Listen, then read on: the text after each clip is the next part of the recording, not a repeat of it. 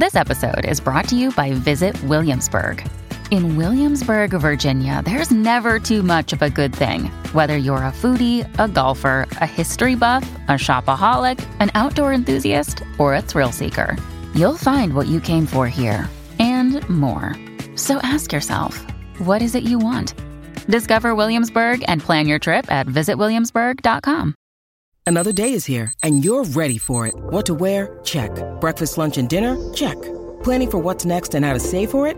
That's where Bank of America can help. For your financial to-dos, Bank of America has experts ready to help get you closer to your goals. Get started at one of our local financial centers or 24/7 in our mobile banking app. Find a location near you at bankofamerica.com/talktous. What would you like the power to do? Mobile banking requires downloading the app and is only available for select devices. Message and data rates may apply. Bank of America N.A., member FDIC.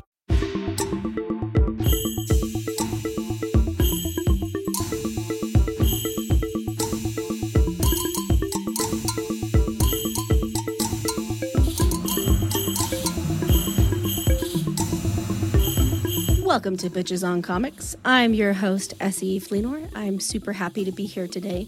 This is the first time we are recording in 2023. Not the first episode y'all are hearing. So think about it kind of like it's time travel, which might come up again during the interview. Oh my gosh.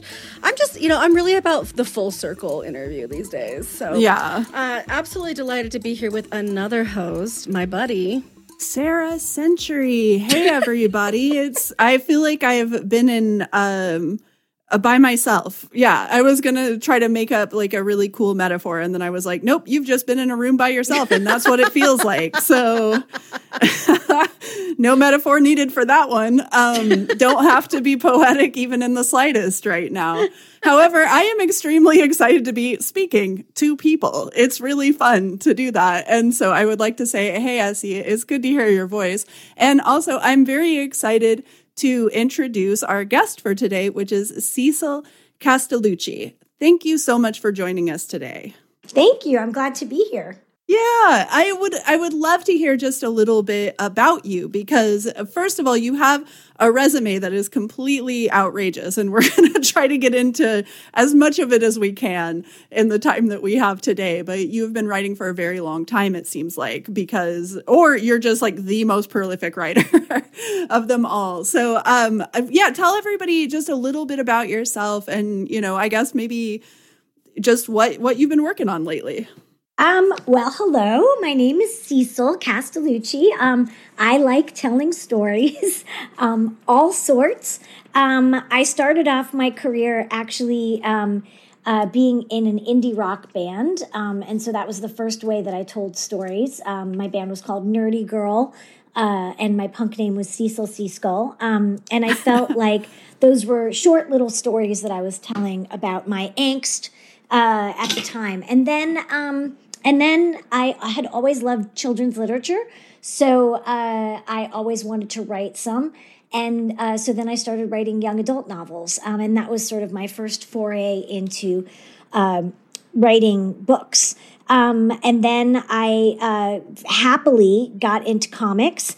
I had been trying to figure out how to get into comics for a long time. My first book was The Plain Janes, which was originally out on DC Comics for their Minx line and was re-released recently on Little Brown.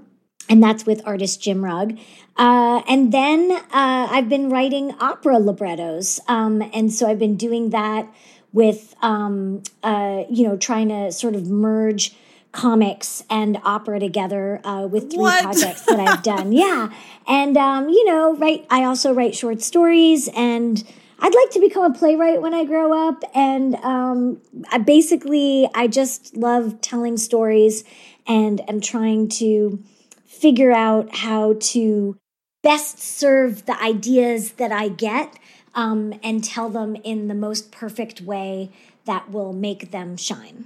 So that's what I do. I'm a story crafter. Yeah, you just kind of blew my mind like 5 times during that introduction where I was like, ooh, got to ask about that here in a sec. And then I'm like, oh, wait, I've got to ask about that too. I thought that the first thing that I read from you was the Female Fury series, but now I'm looking and I think it must have been Plain Janes. For some reason, it just, I read it a long time ago, so I kind of just like wasn't even thinking. But I think that might be the first one. And I also used to play music and kind of did the same thing where I was like, I don't know, playing music. Yeah, basically just I believe that The Plain Janes was maybe the first book that I read from you. So do you want to chat about that a little bit? How did that come into being? Of course I do. I love The Plain Janes. And actually that's before we were recording, when you were talking about, I want to talk about this out. I was like, ooh, I bet you they would like The Plain Janes. So I'm glad that you read it. Yeah. So I had written my first novel, which was a novel called Boy Proof. It was a young adult novel. And, it was about a girl. It's about a girl who is obsessed with post-apocalyptic science fiction films and Vertigo comics.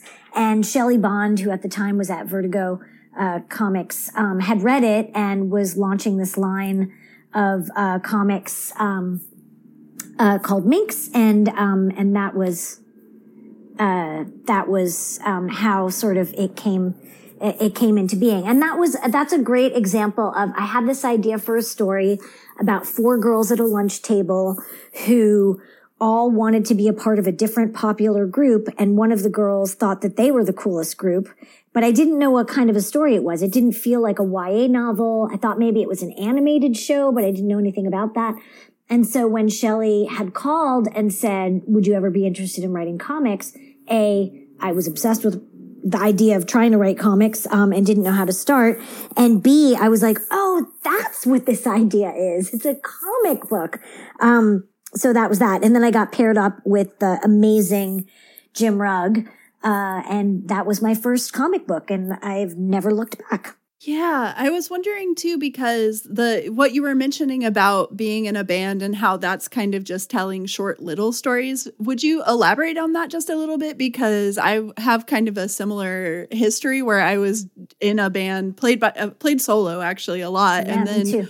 would do these songs. And then at a certain point, it was like I could stay in my pajamas and just like write this stuff down, kind of.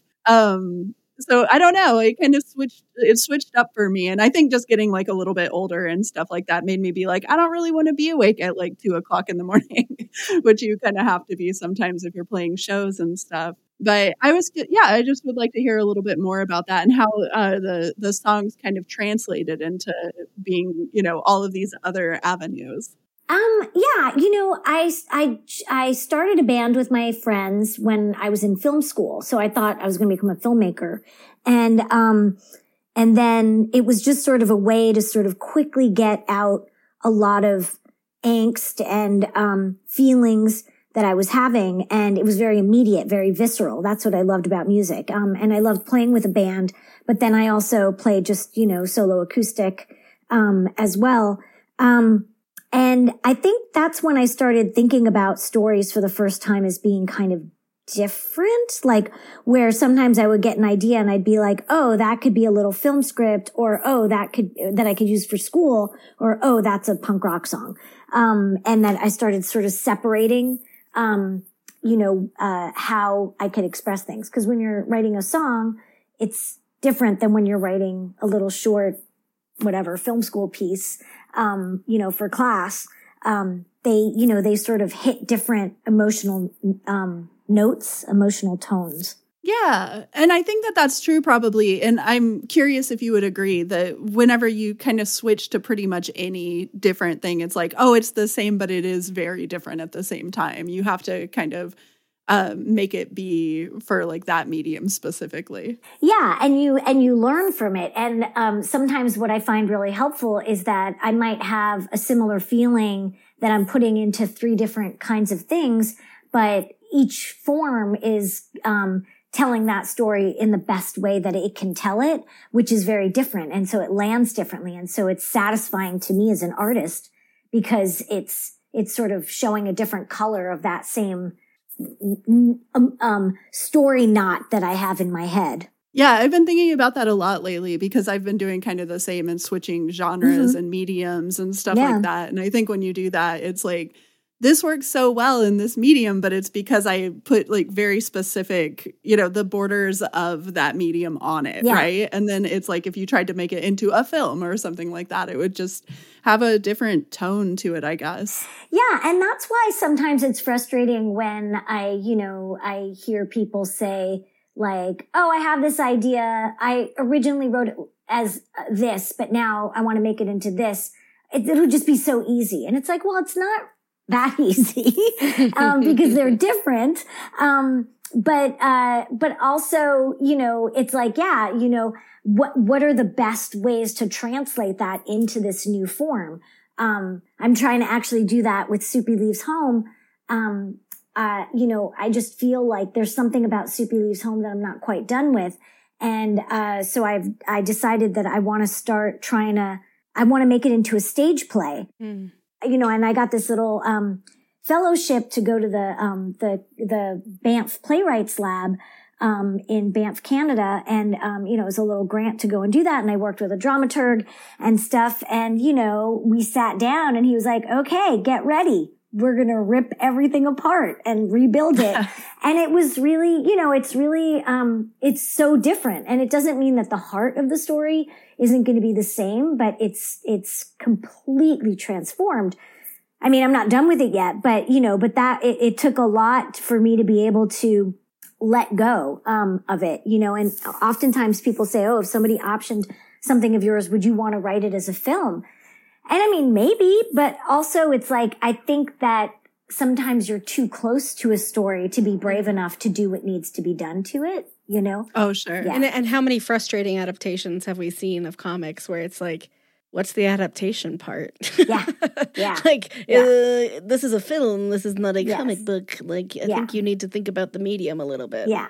But I don't think that doesn't mean that you can't, just sort of take something and translate it into something else or just be like, yeah, I'm just going to do this. But I think it is about sort of, like trying to figure out what is the strength of the way that you're trying to tell a story. And I think one of the freedoms that I have, that I'm trying to give myself as a writer is to, think about when I get an idea for a story, okay, what's the best way? How does this story want to be told? What's the best way to tell this story? That's so cool to hear because as Sarah was saying, I mean, Sarah works in all kinds of mediums and genres, and we work together in a couple of different ones, and we have some narrative audio horror coming out soon. Already started coming out over at Decoded Horror Channel, and then we have our full anthology season, Tales of the Sapphire Bay Hotel, coming. Sarah's brainchild. I'm so proud. It is... I wrote 4 of the episodes maybe, and I had to really relearn because I wrote it like a screenplay because I knew how to write screenplays and I knew how to write novels and I knew how to write short fiction, but I did not know how to make an audio play. And so it was really funny. Sarah did this amazing set of edits, but she would just mention things like, hey, you're the only person who will know this is happening because it's not in the audio form being recorded and communicated to the audience. And so I had to be like, oh my God, you're right.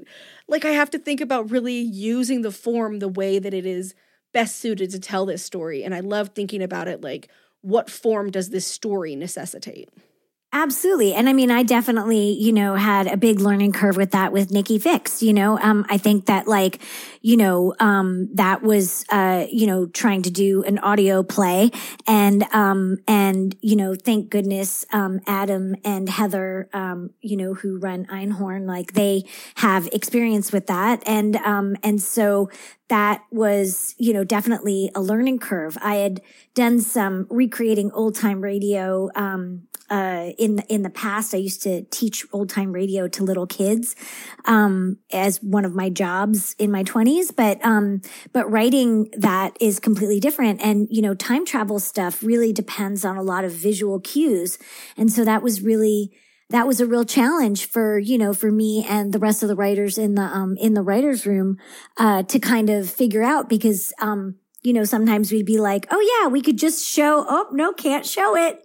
Gotta like hear it, So, so that was a real tricky thing. Whew, you are singing my song, Cecil. I have this scene. Yeah. Oh my God.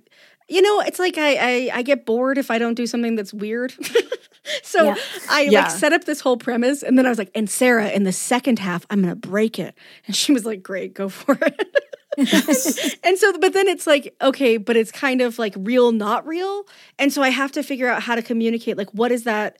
You're right. That is such a much easier thing to communicate visually. And so how do you communicate it with audio? And that was such a fun challenge. But it is, I imagine with Nikki Fix, it was quite a challenge, but it feels like it really paid off. I would love to hear more about working in a writer's room for Nikki Fix and what that experience of writing collaboratively was like. Well, except for comics and being in a band, which is a totally different kind of collaboration, usually when I'm writing a story, it's by myself. And so I'd never really been in a writer's room before. And so it was so fun to engage with these, just sort of brilliant brains. Just shout out to the writers in the room, Blue Beckford, Natalia Janachak, and Louis Kornfeld, and also Adam Staffaroni. It was great because, you had, whenever you would come up with a question or, a problem, a narrative problem, instead of going on a long walk and crying like I usually do by myself. And it was great to have a few other people in the room that you could kind of loosen that knot with, So that was really great. And it was great to have, Adam there who was, kind of guiding what they wanted for this sort of very 90s time travel, show. Mm. You all really, I love the way that the production goes, because I feel like what you did exactly what you needed to do, which was lean in with a lot of really great sound effects and stuff. And, some podcasts are super sparse on them, and some podcasts, have a full, it's one of those podcasts where you really want to listen to it on your headphones, right? And that's why I was kind of thinking about how cool it was that ended up working out, because it's like with a horror, right? When you're doing a horror audio play, then, it's in some ways it's easy to deal with the sound effects because you just have to be like, oh, how do I make it spooky? And then it's like, creep. Right. And you're just like, well, it's spooky. We needed exactly one sound effect and that's it. And now it's very scary. And some whispering in the background, whish, whish, whish. An inappropriate child laughter. That's a good one. Oh my God. Yeah, we're terrified immediately. But I loved how, Nikki Fix was kind of leaning in with these really interesting sound effects that I think made it work really well. So I was curious if that was something that was entirely in post-production or if there was a lot of that in the scripting as well. I would say that probably most of it was in post-production, although, we definitely had to address a lot of the, the ideas about music and how music was being played and how the song was being written when we didn't have the song yet. You know what I mean? And sort of how do you sort of get across the idea of creativity and sort of, somebody sort of noodling around on a song. And I think one of the writers, Natalia Janachak, and her husband, Murray Leiper, and they're the ones who wrote the song.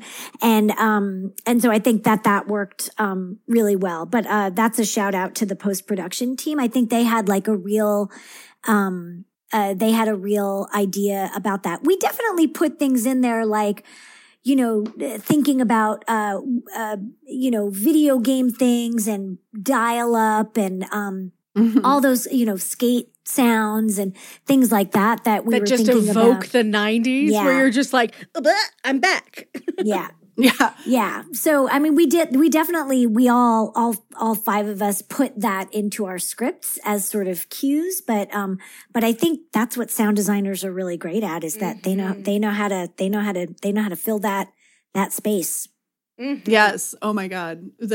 I have recently been being absolutely saved by sound engineers. So yes, I agree with you.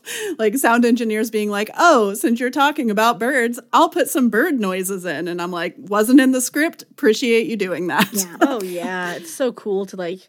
It's such it feels in some ways similar to like what I've heard folks who work in the comics medium. So Cecil, you'll have to tell me where I'm wrong.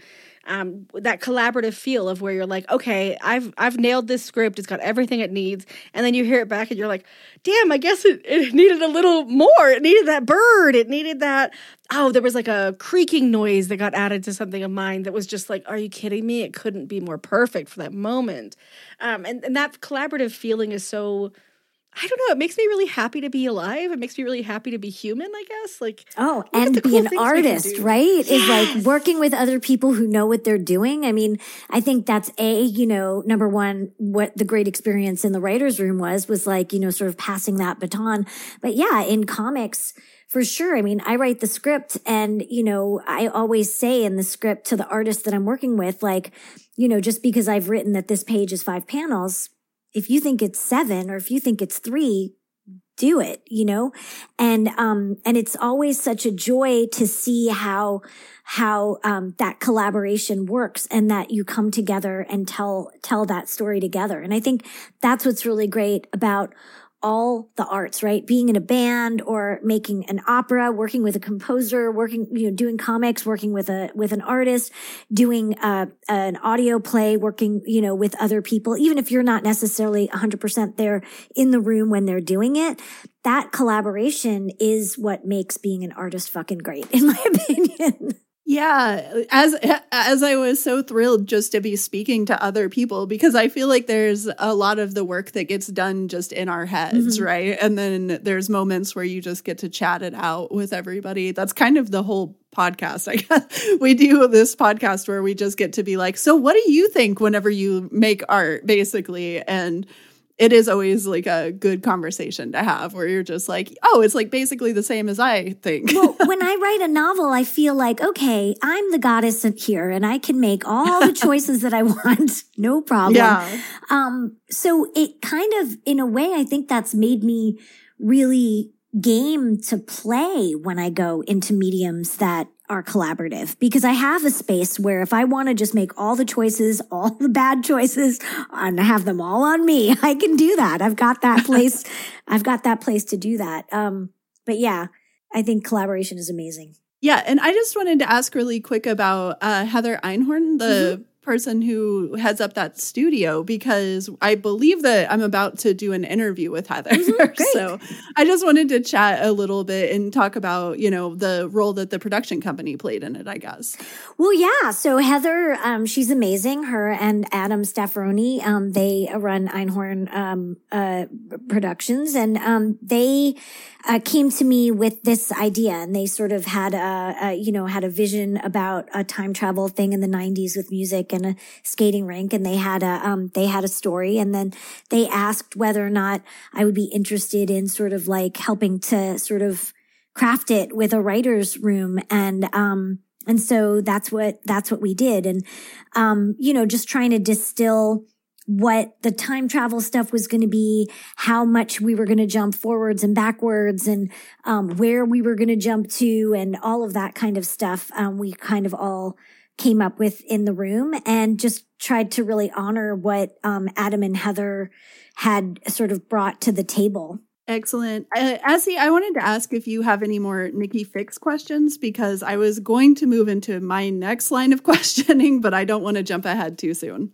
I think the only other thing I wanted to talk about was how you titled the episodes, and if that was a sort of production side conversation or if that was a writer's room or a collaborative, because it's part of what evokes that feeling that you're trying to of that time travel. So I would bet that was all Heather, because she's such a big music dork. And I would, one of the things that you can't really do, or is challenging to do, as I'm sure you know, when you're doing an audio drama, is getting licensing for songs, right? So, that's why there's an original song. And I think that I would wager is a really clever way of making it a mixtape for the listeners.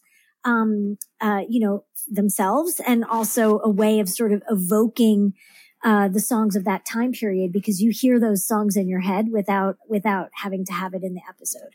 That's what I would bet. I see. Yes, I also am a 90s music nerd. Indeed, really an all-time of music nerd. I was listening to some stuff from the 20s the other day, and I was like, I don't think it's something that people casually do. But also in everything that was recorded 1923 or before, the recordings are now public domain. It's so exciting. That is wild. Some of them are pretty messed up. So be careful delving into that archive. Yeah. But I found some really cool ones actually where I was like, what? That one's good to go now? Wow. How fun. But the 90s are still far, far from the public domain. Truth. Far from it, if anybody has anything to say about it, because I feel like the public domain just keeps getting like longer and longer, right? Because that's like 100 years. It's 100 years for something to be public domain. I mean, if it's like written or something, obviously it's different, but a recording is like 100 years out, and it's like, what? Yeah. So much. Yeah, but anyway. A lot of stuff will start coming in because there's more and more stuff that was recorded. Like, yes, yes, next year. 1924, baby. Like, we're doing it. I'm gonna get it. I just like love listening to all of like the old like jazz classics and stuff. So it'll be fun for me where I'm just like, what? That could be in the background of something? That's amazing. Yeah.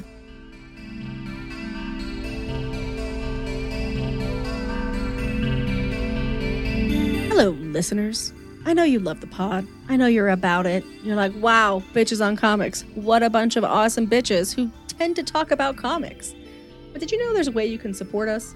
You can join us on Patreon at patreon.com/queerspec, and you'll get access to all of our BOC-related bonus material. That's interviews, special conversations, deep dives on the things we're enjoying at the moment, and access to our bonus material for all of our other projects, including Decoded Horror Channel, which if you're not listening, you need to tune into now. Decoded Horror Channel. You can find it wherever you listen to podcasts. But as part of Decoded Horror Channel, we're going to have special drink recipes available for you and the whole shebang. It's going to be a good time, and I hope you'll join us at patreon.com/queerspec.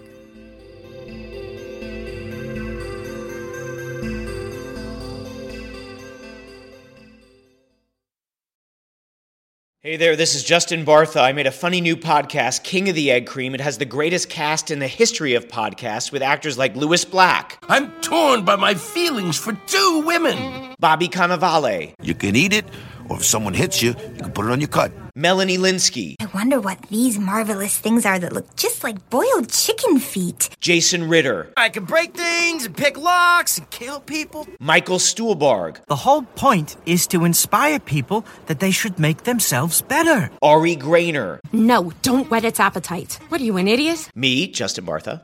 That's not just any egg cream, that's a Lemke's special. And all narrated by the hilarious Richard Kind. This is the story of Harry Dalowitz and how he rose from nothing to become New York's King of the Egg Cream. So if you like funny true stories, come listen to King of the Egg Cream, available wherever you get your podcasts.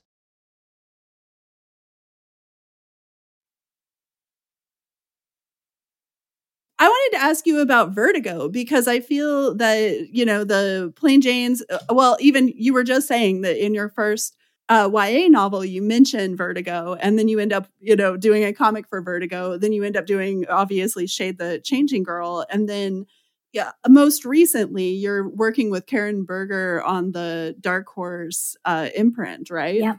Yeah. So that's amazing. So, it feels like Vertigo has just played such a huge role in, kind of your comic book trajectories. Because even I would say, I want to ask more about Female Furies going forward, but I was going to say too, that even though that isn't a Vertigo book that I'm aware of, it also still kind of has the feel of it, right? So 100%. Yeah. I wasn't ever actually on Vertigo. I was always on the Vertigo, baby imprints that were through Vertigo, So right. Like Minx was a Vertigo imprint on DC Comics, and Young Animal was a Vertigo imprint on DC Comics. Right. And, obviously Karen Berger, I'm at, it's at Dark Horse, but it feels like, it's got Karen Berger, shine on it, So, I would have loved to have had an actual official Vertigo book, but I do feel like Vertigo played a huge part in my career, and I'm ever grateful to, Shelley and Karen for that. Yeah, I was thinking too that there's something very interesting about that, because I feel that, we know like Preacher, like all of the kind of mainstays of Vertigo that were around the beginning of the company. But there's a lot of people who did, this kind of, I did a mini series for Vertigo or something like that. So it's always interesting to me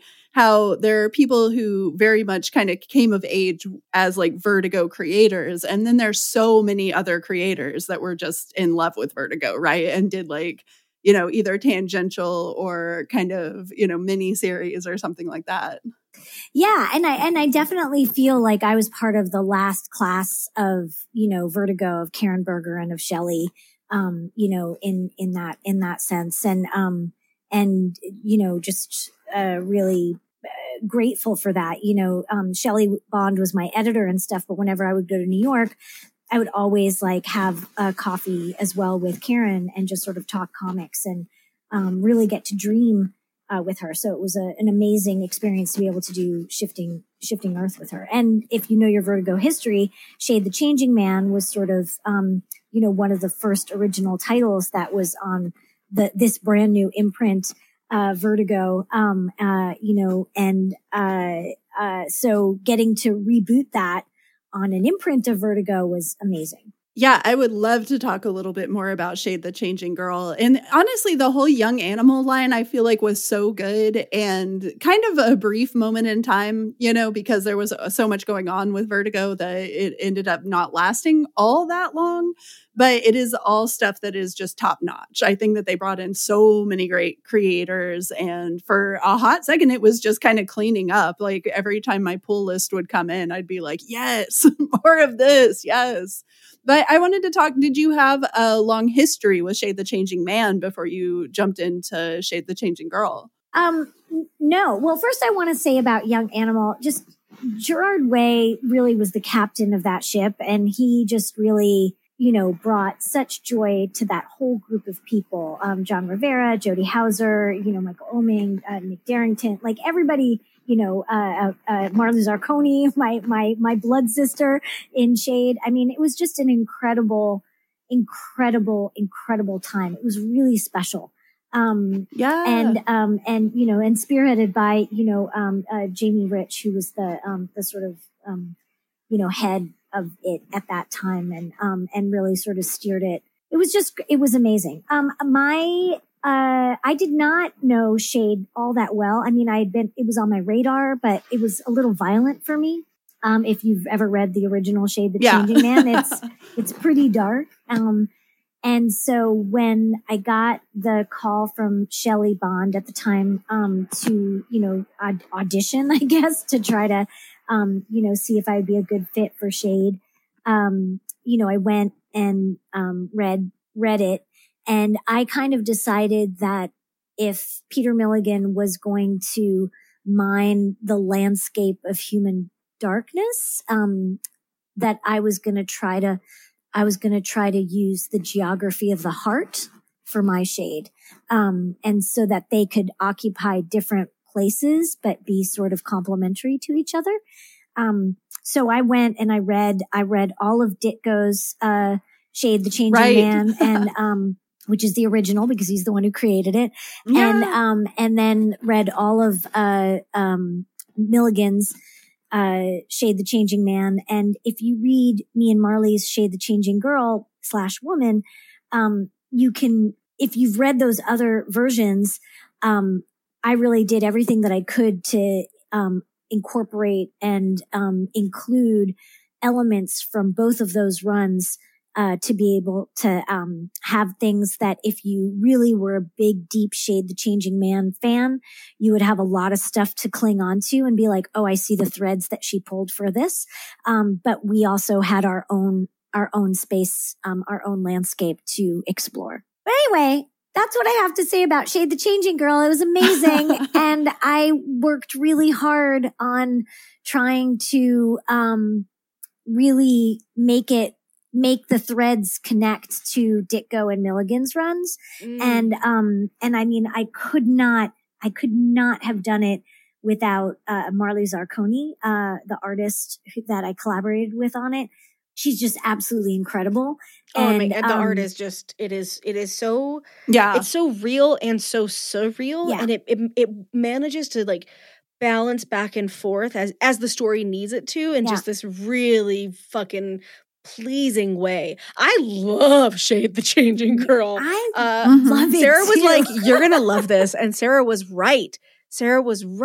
Okay, I talk to me about gender in Shade the Changing Girl. Talk to me about like, you know, she I'm not even gonna use she. Shade is this person, alien, other dimensional being, bird beak having, glorious being who inhabits the body of this girl who has just died and becomes sort of like, you know, this Shade, the changing girl.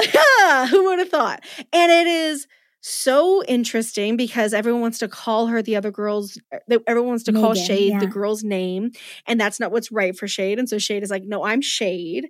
And it is just this, I just loved it so much. So I was like, gender.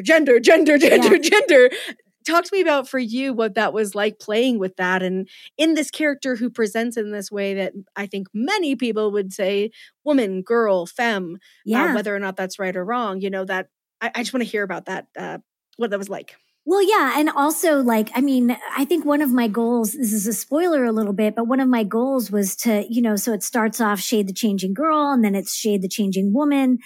You know, obviously it started off as Shade the Changing Man, and then I wanted it to go on as just Shade the Changing, you know, and to just have it be this, you know, this thing, if you remember how it ends, which I don't want to spoil for people who may not have read it.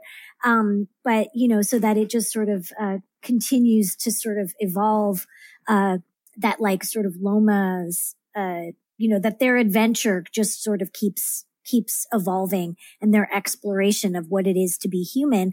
And I think that when you're writing a comic about someone who is exploring and having a desire to figure out what it means to be human, you have to be sort of playing with that idea of gender, because what does that mean to an alien that's a bird? You know, like what does that mean? So, you know, the other thing that me and Marley talked about a lot too was that, you know, it really is sort of about adolescence and how we feel like our bodies are changing, and, you know, we don't really know, everything is strange, and we feel like aliens in our own bodies, and, they're changing in ways that we don't necessarily want. I mean, you know, maybe your boobs are too big, or maybe you're not exactly you know, you don't look the way anymore that you feel like that you want to look, or the way that you think that you are.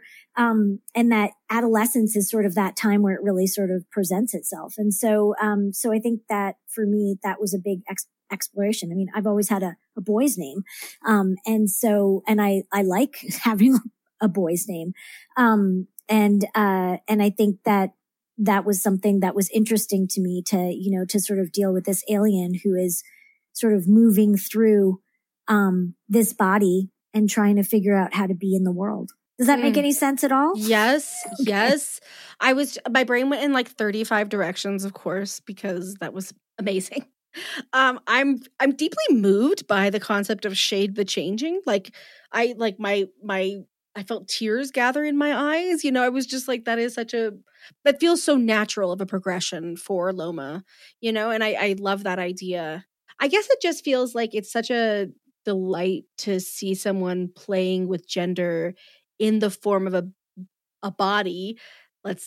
A body that would be gendered very clearly, I think, by most people. And so I just found that really, I guess, comforting. I think that so often what we see like genderqueer or gender weird or non-binary or trans or whatever terms, you know, that kind of describe our experiences. Yeah. We see them in bodies that, you know, especially in non-binary and genderqueer, it's like, okay, it's a very thin, it's very, you know, their hair is this one cut, their skin is this color. And, you know, this was saying, what about the bombshell blonde? Like, what about, having that gender experience and being so quickly someone who's, cut up and consumed, really, that's how I think about the girl's experience before Loma even gets there, Yeah. And I sort of feel like, writing Shades sort of, helped me sort of figure out, sort of where I've been this whole time, and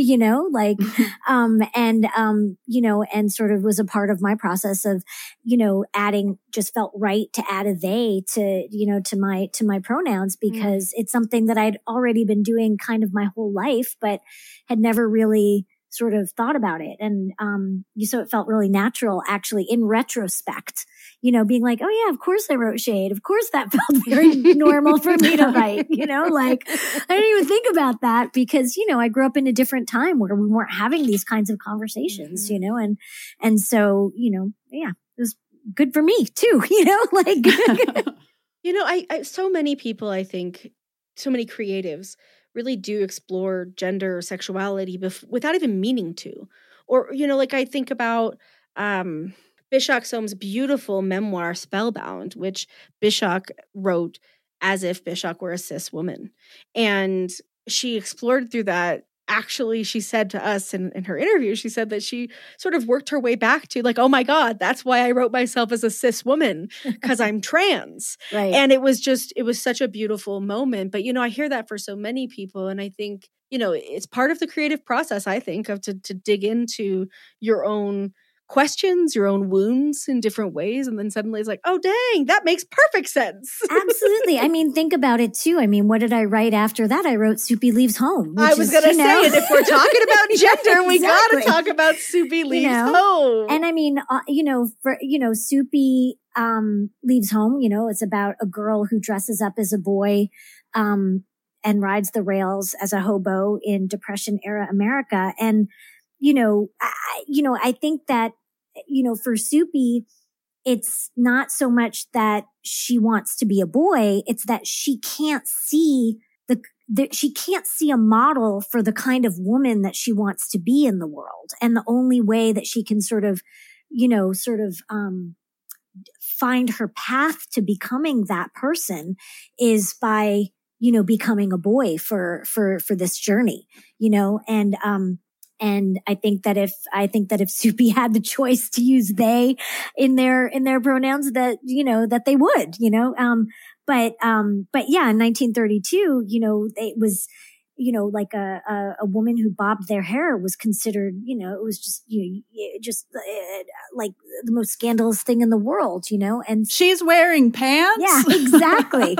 And I think that for Soupy, it's a way for her to become the kind of woman that she wanted to be. And, when I think about it now, it's like, oh yeah, a lot of times when I was growing up, I was like, well, I don't see anybody who's, I can't like all these things that I'm supposed to like as a girl, I'm not liking. And so they don't ring true to me. All these other things ring true to me, but I couldn't really see it. I grew up in the 70s, so it was just different, so yeah, so I think that that's what Soupy is trying to do, by the end, trying to go to college, trying to, sort of make her own way in the world and figure that out on their own terms. Yeah, I just had to think for a minute and be like, yeah. Sorry. I have these moments sometimes where I'm like, totally. I was thinking too that something that I appreciate a lot of in your work is that there is this way of looking at gender as being this kind of ongoing exploration, right? Because I think about myself sometimes and I go, well, I identify as a cis woman, basically, like a cis lesbian, basically. But then it's like there's times when I'm more feminine and times when I'm less feminine. And I think that that's something maybe that people experience like kind of just through their lives, right? Is like there's times I'm more this or that or nothing or everything, like it just kind of is this ongoing thing where you can learn a lot about yourself just by asking basic questions. And I think that I've seen that as just kind of being an ongoing theme in your work. Yeah. And I thank you. Thank you. And yeah, I do think, that, I think that I was probably marked with it from my earliest childhood. My best friend growing up in high school was Chaz Bono, you know, and so, yeah. And so, you know, when that's your best, you know, ride or die sleepover friend for your entire, you know, high school experience, that, you know, that it makes, especially in, you know, in the early 80s, I mean, that, you know, that sort of makes you much more open to thinking about a lot of different things, you know, at that time, at a younger age, when people weren't really thinking about that in the terms that we're thinking about it in now. So I think for me, it's always been sort of like, you know, yeah, you know, meet yourself every day and figure out where you are. You know, I refer to myself as a girl and as a lady. I do not like really using the word woman. You know, I'm like, yeah, that's not really what it is, you know, like, but a lady, okay, that's more that, I don't know. It's just different, you know, and maybe that'll change when I'm 80. I don't know. Maybe it won't.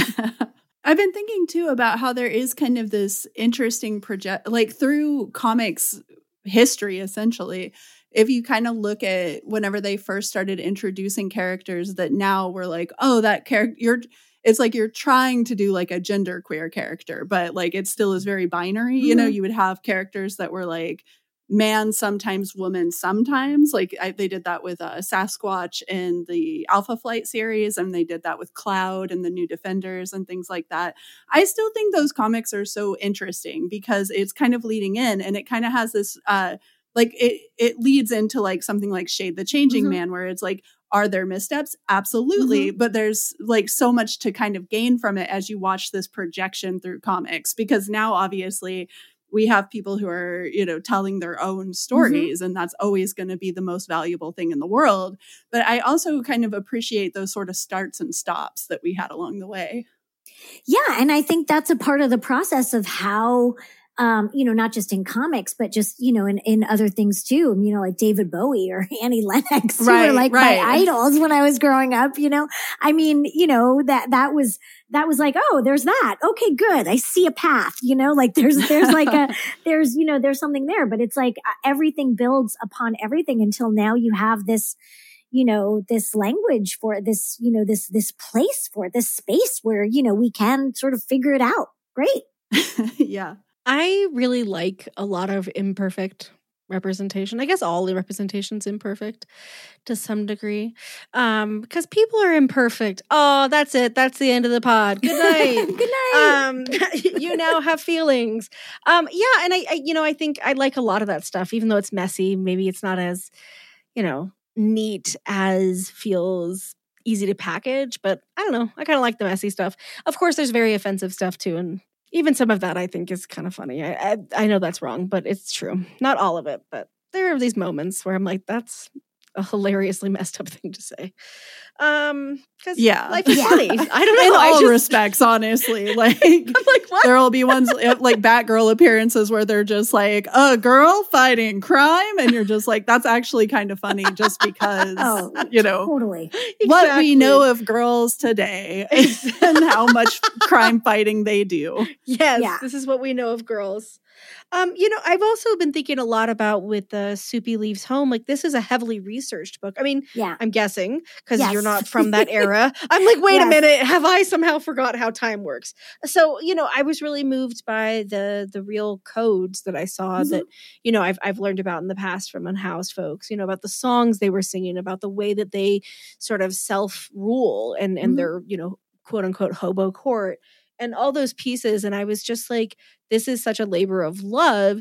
And then rendered through this, like, you know, very quote unquote masculine world, right? But then you've got Soupy, this person getting by who is, you know, maybe she's genderqueer, maybe she's non-binary, maybe she's cis.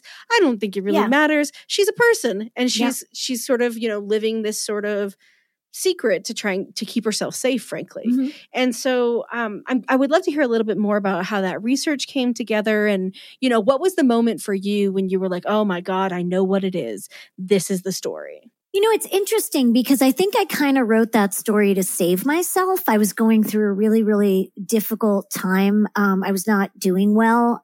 Something had happened and I was unable to see a way forward. And somebody put one of those things on Facebook, and it was a meme, and it was like, what would your hobo name be? And I just wrote Soupy because I like soup. And then I was like, what is a hobo? You know, like, I was like, what are they? And so then I started sort of deep diving, and that was something that ended up becoming a lifeline for me.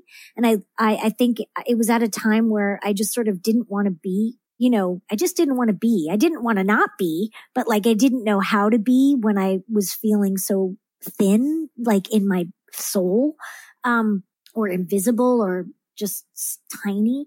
And so, I think diving into hobo culture and reading about it and just sort of thinking about, wow, what would it be like to just disappear and ride the rails? Just, you know, sort of be outside in the sort of interstices of society.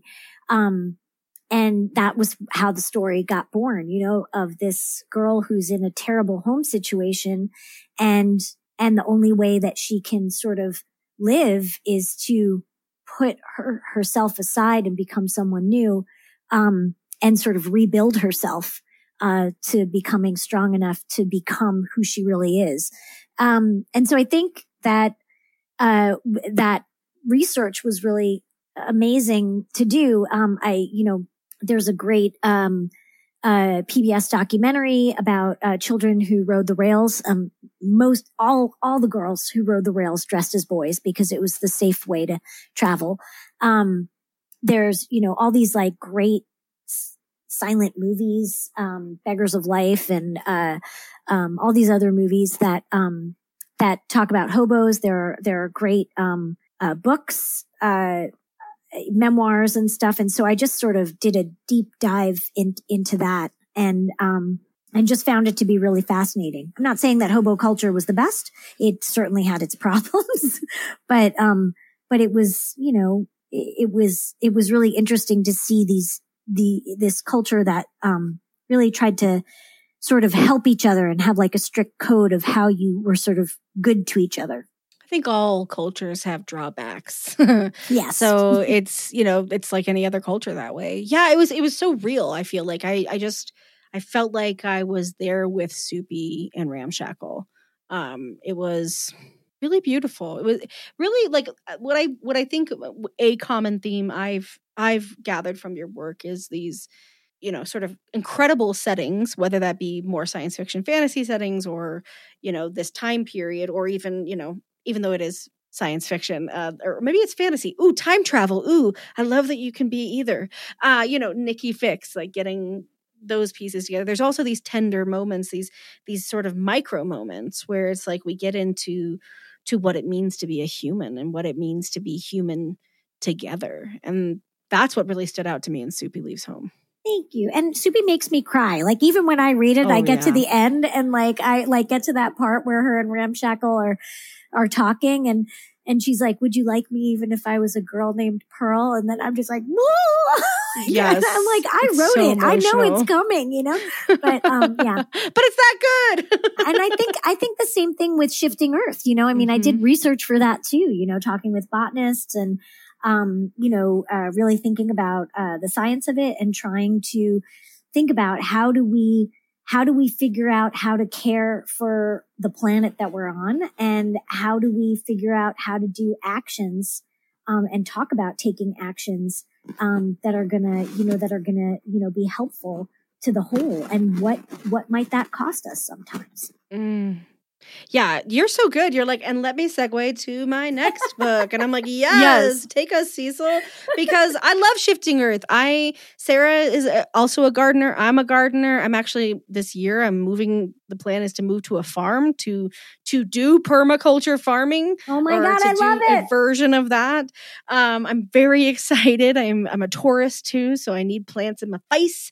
I actually have a huge bookshelf of plants next to me at my recording setup. And you know, the book was so, Shifting Earth is so beautiful, and it's beautiful in the way that the art is done. Fucking fantastic art. Flavia Biondi, yeah. Flavia, amazing. You killed it. Yeah. Killed it. So beautiful. It's beautiful in the way that I think there's something so powerful about this narrative of this person who is like, having kids, what are you, are you off the rails? Like, I'm not going to have kids. Look at the society. Look at the planet. Everything's dying. Why would I have children? And this person's like, oh, hope. And then, she gets to travel to another Earth and understand what hope is and have children. I can't. Cecil, it's too good. It's too beautiful. I'm emotional. Oh, and then did you get all like the, and then the twins and the two moons and the mythology and the oh my God. And one twin is with the mom and one twin's with the dad. And, they're like, oh, I couldn't. It was too beautiful. I loved it so, so much. And so, yes, I'd love to know more about that research part. You talked a little bit about, you give us a quick overview, but like, what were your conversations with the different experts like when you talk to botanists or you talk to folks about, I'm guessing, astrophysics? Is that yeah. I mean, I talked to a botanist, Dr. Lisa DeLisso, who, does sort of that kind of trying to find sort of wild strains of things. I think she's just found or worked with a cherry tree thing. And so she really helped me make sure that the botany stuff sounded real, and because I was like, maybe it could work like this. And she's like, well, that's not exactly how plants work, but here's the language for you, and I love talking to scientists about that because I think that, the point of, thinking, about how, flora and fauna might be different on a, planet that has two moons, on an Earth that has two moons and lots of water, how they would have to be resilient against storms like the ones that I'm seeing right now in Los Angeles. And, and that resilience that we need to bring back to our own plants, and that there are botanists who are looking for, that wild stalk of corn or wild stalk of something that's like on the side of a road in a mountain somewhere, that's just slightly genetically different, that has thrived and that we could use to help us, as we face food insecurity, moving forward. And part of the idea for the book is to like, how do we have conversations about hopeful futures, about futures where we can see that we can take action and do something, because everything feels a little dire. And I, for one, sometimes, I love a good post-apocalyptic story, but yeah. I get a bit overwhelmed. And, I think that sci-fi is so great in its ability to, help us to imagine futures. And so, I wanted to try to put something out there that was sort of helpful with trying to imagine positive actions. And then astrophysics wise, I spoke to my friend, Dr. Clifford Johnson, who's an astrophysicist. And, I was really interested in this event that happened in the 1800s called the Carrington event, which was where the sunspots were so big that this guy Carrington you could see them with the naked eye. And there was a huge solar flare and telegraph wires burst into flames. And if something that big happened now, we would feel very, very dire circumstances in our major electronic technological age.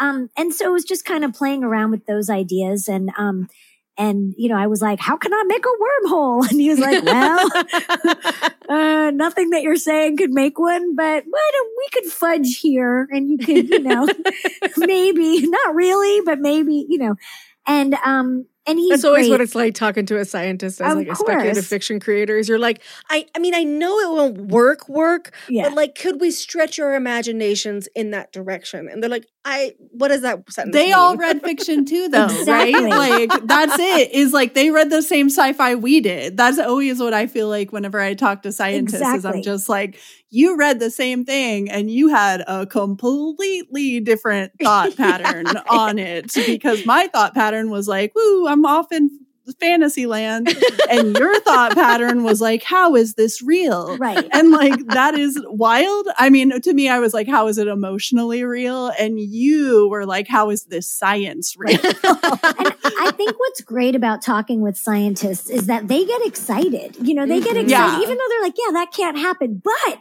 if you did something like this, then maybe, theoretically, maybe, Ask any scientist about how Superman could fly and they have an idea, right? Like, even if it's something that doesn't make sense, they're like, in the year 1850, a scientist wrote in his journal that like maybe there's particles that are anti-gravitational. And you're just like, nothing backed this up, but there was an idea.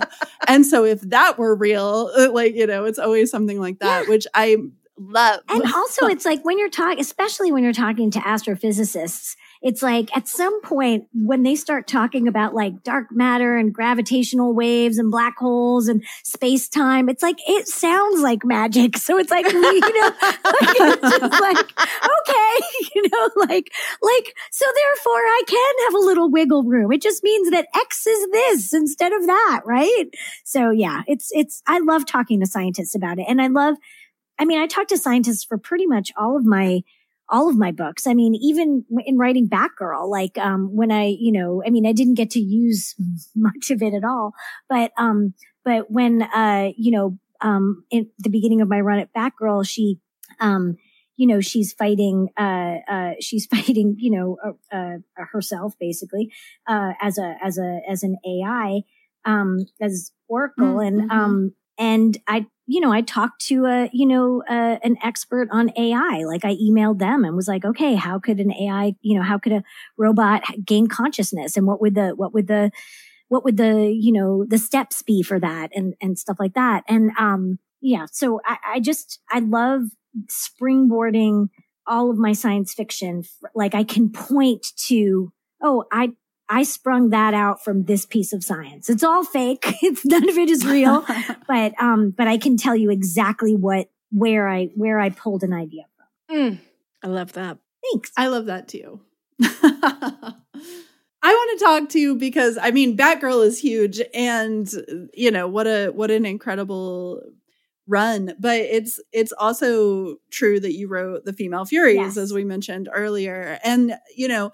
Batgirl is one of those comics where, like, right now, Batgirls is going, and that comic is amazing. Like, Batgirl has a lot of really great stories, and I think that it's always awesome how each creator brings this whole different energy to that character specifically, even if it's like, you know, it's Cassandra Cain or, you know, Stephanie Brown, whoever it is in that moment. I feel like it's like Batgirl is almost like a sign of the times, right? Like when you're reading through the comics, you can really kind of tell where we're at in history when you pick up that comic. But I was also thinking too about how Female Furies is this team that very much is all villains, right? Like, I mean, villains who sometimes maybe achieve anti-hero status, but you have this kind of this realm that so many people like. I feel like the New Gods is one of those things where people often like it in theory, but it's like when there's been so many kind of starts and stops with the New Gods, like you'll have people do like, you know, the legendary Mr. Miracle run by Tom King, you know, but then it's like, it'll kind of fall off for a little while. And it's such an interesting thing. Like, I love the Female Furies. I think that hands down, they're like one of the scariest teams, right? Like when it comes to supervillain stuff, I'm like, they are terrifying. And I loved your take on it because I feel like there was this way of humanizing the characters without making them less scary. And so I wanted to talk a little bit about that and how, you know, you were looking at a character like Granny Goodness, and it's like Granny Goodness is totally a victim of sexism. Like Dark's, you know, they treat her really badly. Like there's a story that is just like absolutely vicious where she truly suffers, but her response is to be so awful to like all other women and, you know, basically everybody, honestly. But I loved that kind of exploration into that character because I felt like it was one of those things where I was like, oh, I sympathize with her and she's even scarier than she was before, which I think is very rare. Like you see people humanizing these characters like villains and stuff, but very rare do they stay exactly as terrifying as they always were. And that was something I just really appreciated that you did with Granny Goodness. So I'd love to hear, you know, anything you have to say about that. Oh, thanks. Yeah. I mean, I really felt, me and Adriana Mello, we really felt like that run on Female Furies was a calling in a way, and that it was important. You know, I mean, this was pitched it right around, you know, right at the beginning of the Me Too movement. And, the sort of idea was, what would a Me Too movement look like on a hell planet? Like what would that look like? That's what it would look like, right? Exactly. Like what does that feminist awakening look like? And, I think that, with Granny, it kind of touches on that idea of like, I don't know, sometimes when I talk to much, much older women, 85-year-old women, 90-year-old women, and they talk about, how they dealt with men and pats on the butt and all of that stuff in their time, which is, like they have a different sort of a different way that they had to survive and the way that they survived. Definitely. And definitely. Yeah. And so that conversation with then, sort of, I look at Granny Goodness and then she makes this elite fighting force of women because she was always alone, but then she's kind of jealous of them too, because like they don't know how lucky they have it, but they don't have it lucky at all, like it's hell. And, I took, there's an issue of Kirby's, Mr. Miracle. I think it's issue number 8. It's with Himon. And in it, there is this story of O'Reilly. And this is, in this issue is where, Scott and, Big Barda meet for the first time when Big Barda is trying to pull O'Reilly back. I'm like, this might be 4, like issue 4, but I'm nodding so enthusiastically with you right now because I'm just like, yes, this issue. So Mr. Miracle number 8 by Kirby, I just basically took that issue and expanded. I was like, well, what happened to O'Reilly? Why did she try to run? Like what happened? She's obviously a big, she was a female fury herself. And then this incident happens to her, by Inspector Willick. It's all there. And so I just expanded that story. And I was like, Kirby was talking about these things, but, of course he was in a different time. And so he didn't give that story as much sort of, space that it needed to be told. And so I really wanted to tell a story that could be pulled directly from Kirby's book and sort of fit in that way and sort of put a new lens on it, a real feminist lens. And everything that's in there is directly sort of like, taken from what I looked at as like sort of, the story that, Kirby was saying in between the gutters of his own Mr. Miracle. And Big Barda, right? Such a incredible character. Yeah. Even whenever she first pops up in Kirby's book and people are like, whoa, what will feminism be next? Or something. Because she's like lifting everything. Yeah, and just like. And she changes. She like in, not only in my story, but in Kirby's story, she changes because of what happens to O'Reilly, Willick makes her dance to death in Kirby's story and in my story. And that is what her awakening is when she's like, wow, this world is fucked up and everything is fucked up. And that's when she, sort of, joins Mr. Miracle and Scott Free. That's when she falls in love with him. Like there is no Big Barda and Mr. Miracle if not for, that incident, that happened with O'Reilly in Kirby's book. And so that's what I, to me, it just seemed like a very, very clear, a clear thing of sexism being touched on. And so I pulled it out, but it's a hard book. I mean, it's a hard book. It was a hard book to write and it's a hard book to read. I think a lot of people are, it's not, I love Tom King's Mr. Miracle.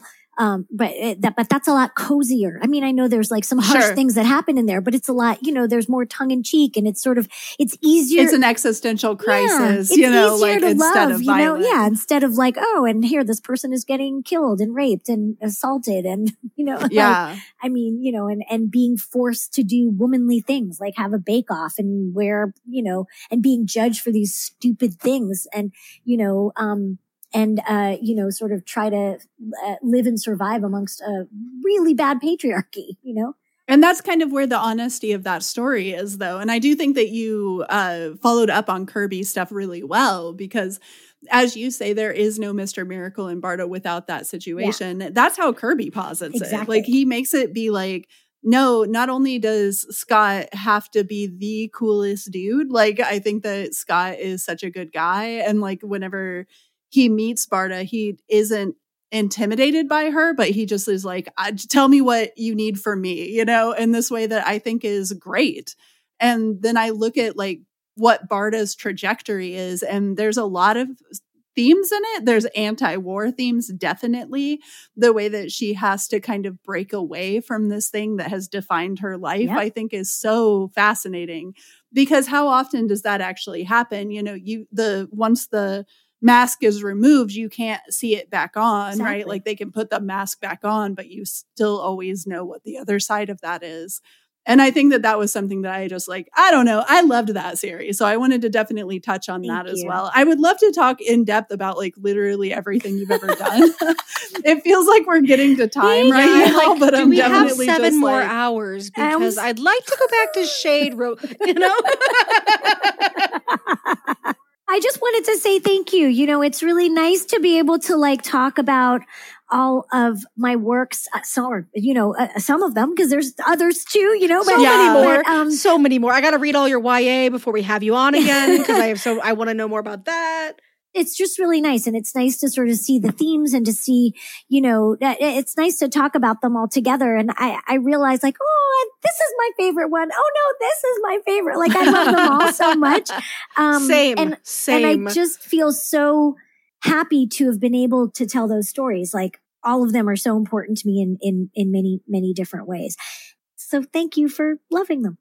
Thank you for putting your blood, sweat, and tears into them so we could just kick back and have our minds blown on every fucking page, you know? Yeah. So much fun. Thank you. I mean, that sounds like an end. I don't know. Well, Sarah, does you typically have a last question, but I don't. Do you want to ask it, Sarah? Sure. Yeah, I would love to. I am curious, because we have talked about so many things that you have done in the past, but is there anything that you're working on now or that you have coming down the line that you would like to talk about?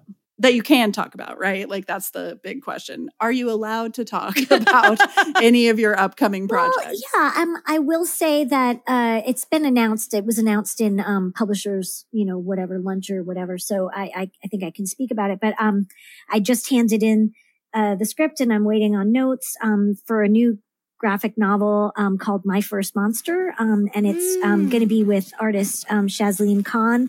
And it's about a girl who falls in love with the most coolest, wonderful, handsomest, most popular guy in school. And she realizes that he's a literal monster and nobody believes her. So very excited about that book. In a horrifying way. But like, okay, so when that's coming out, you're going to come back, right? Yes. Because I A, must read it, and B, must ask you every question I have about it. Yeah. I mean, it was a hard book to write. But I think that like it kind of, you know, like I can see a thread going from like Soupy Leaves Home to Female Furies to My First Monster to this book that I wrote. I don't know if you've ever read this. You might like this, but it's called The Year of the Beasts, and it's a hybrid novel, so it's alternating chapters of prose and comics. The comics are with Nate Powell, who obviously is a genius. Yes, and you can read the book. You can read just the prose, and you get one story. You can read just the comics and you get one story, but if you read it together, you get the whole story.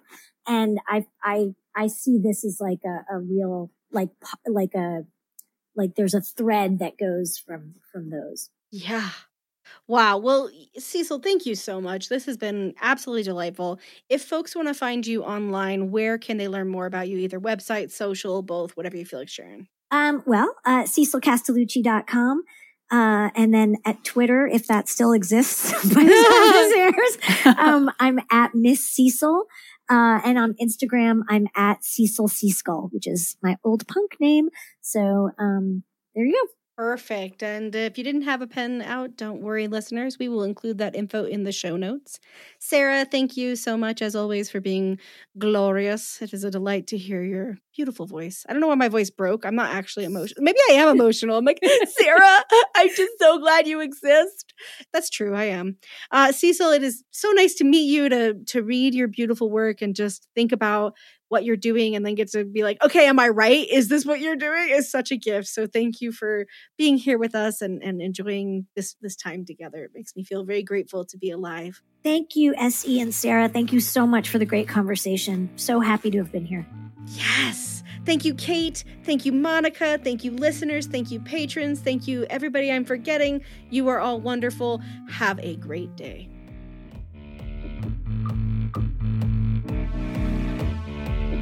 You're listening to Bitches on Comics, distributed by Realm, your portal to another world. Listen away. Find more shows like Bitches on Comics by following Realm on Apple Podcasts, Spotify, or at realm.fm. Thank you for listening to Bitches on Comics. We are a bi-weekly podcast where we talk to your favorite comics and pop culture creators and critics about what matters to them in comics and pop culture, as you might have guessed. You can follow us on Twitter at @BitchesOnComics and on Instagram at @BitchesOnComics. Our website is, brace yourself, bitchesoncomics.com. If you go there, you can listen to any of our episodes, and we've got other shit that we put on tabs. I don't remember what it is. I am in charge of updating the website, however, so good luck. Thanks for the heads up. I'll go to this website now. If you'd like to support the podcast, you can do so by rating and reviewing us on iTunes, Spotify, or Stitcher, or wherever you listen to podcasts. You can also support the podcast by joining us on Patreon. Head to patreon.com/queerspec to learn more. I'm Sarah Century, and you can find me at www.sarahcentury.com and Twitter and Instagram. Still Sarah Century on those. I'm SE Fleenor. You can learn more about me at sefleenor.com. You can find me on Twitter and Instagram at @SE_Fleenor. I'm Monica Estrella Negra, and you can find me at www.audreysrevenge.com or on Twitter at AudreyRevenge. Bitches on Comics is recorded by Kate Warner, who plays in the band Churchfire. You can find them at churchfiremusic.com. Our music is recorded by Katie Taylor, who plays as Earth Control Pill. You can find her music at earthcontrolpill.bandcamp.com. Bitches on Comics is recorded in Denver, Colorado. We want to recognize the indigenous peoples who have inhabited and do inhabit this land: the Arapaho Nation, the Ute Nation, the Cheyenne Nation, and others who have been erased from our history and collective memories through colonization.